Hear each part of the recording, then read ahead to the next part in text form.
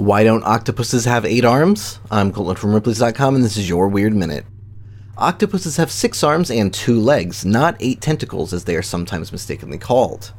The 8-limbed mollusks even have a preference when it comes to which arm they use for eating. Disturbingly, in rare situations, they've even been known to consume their own arms.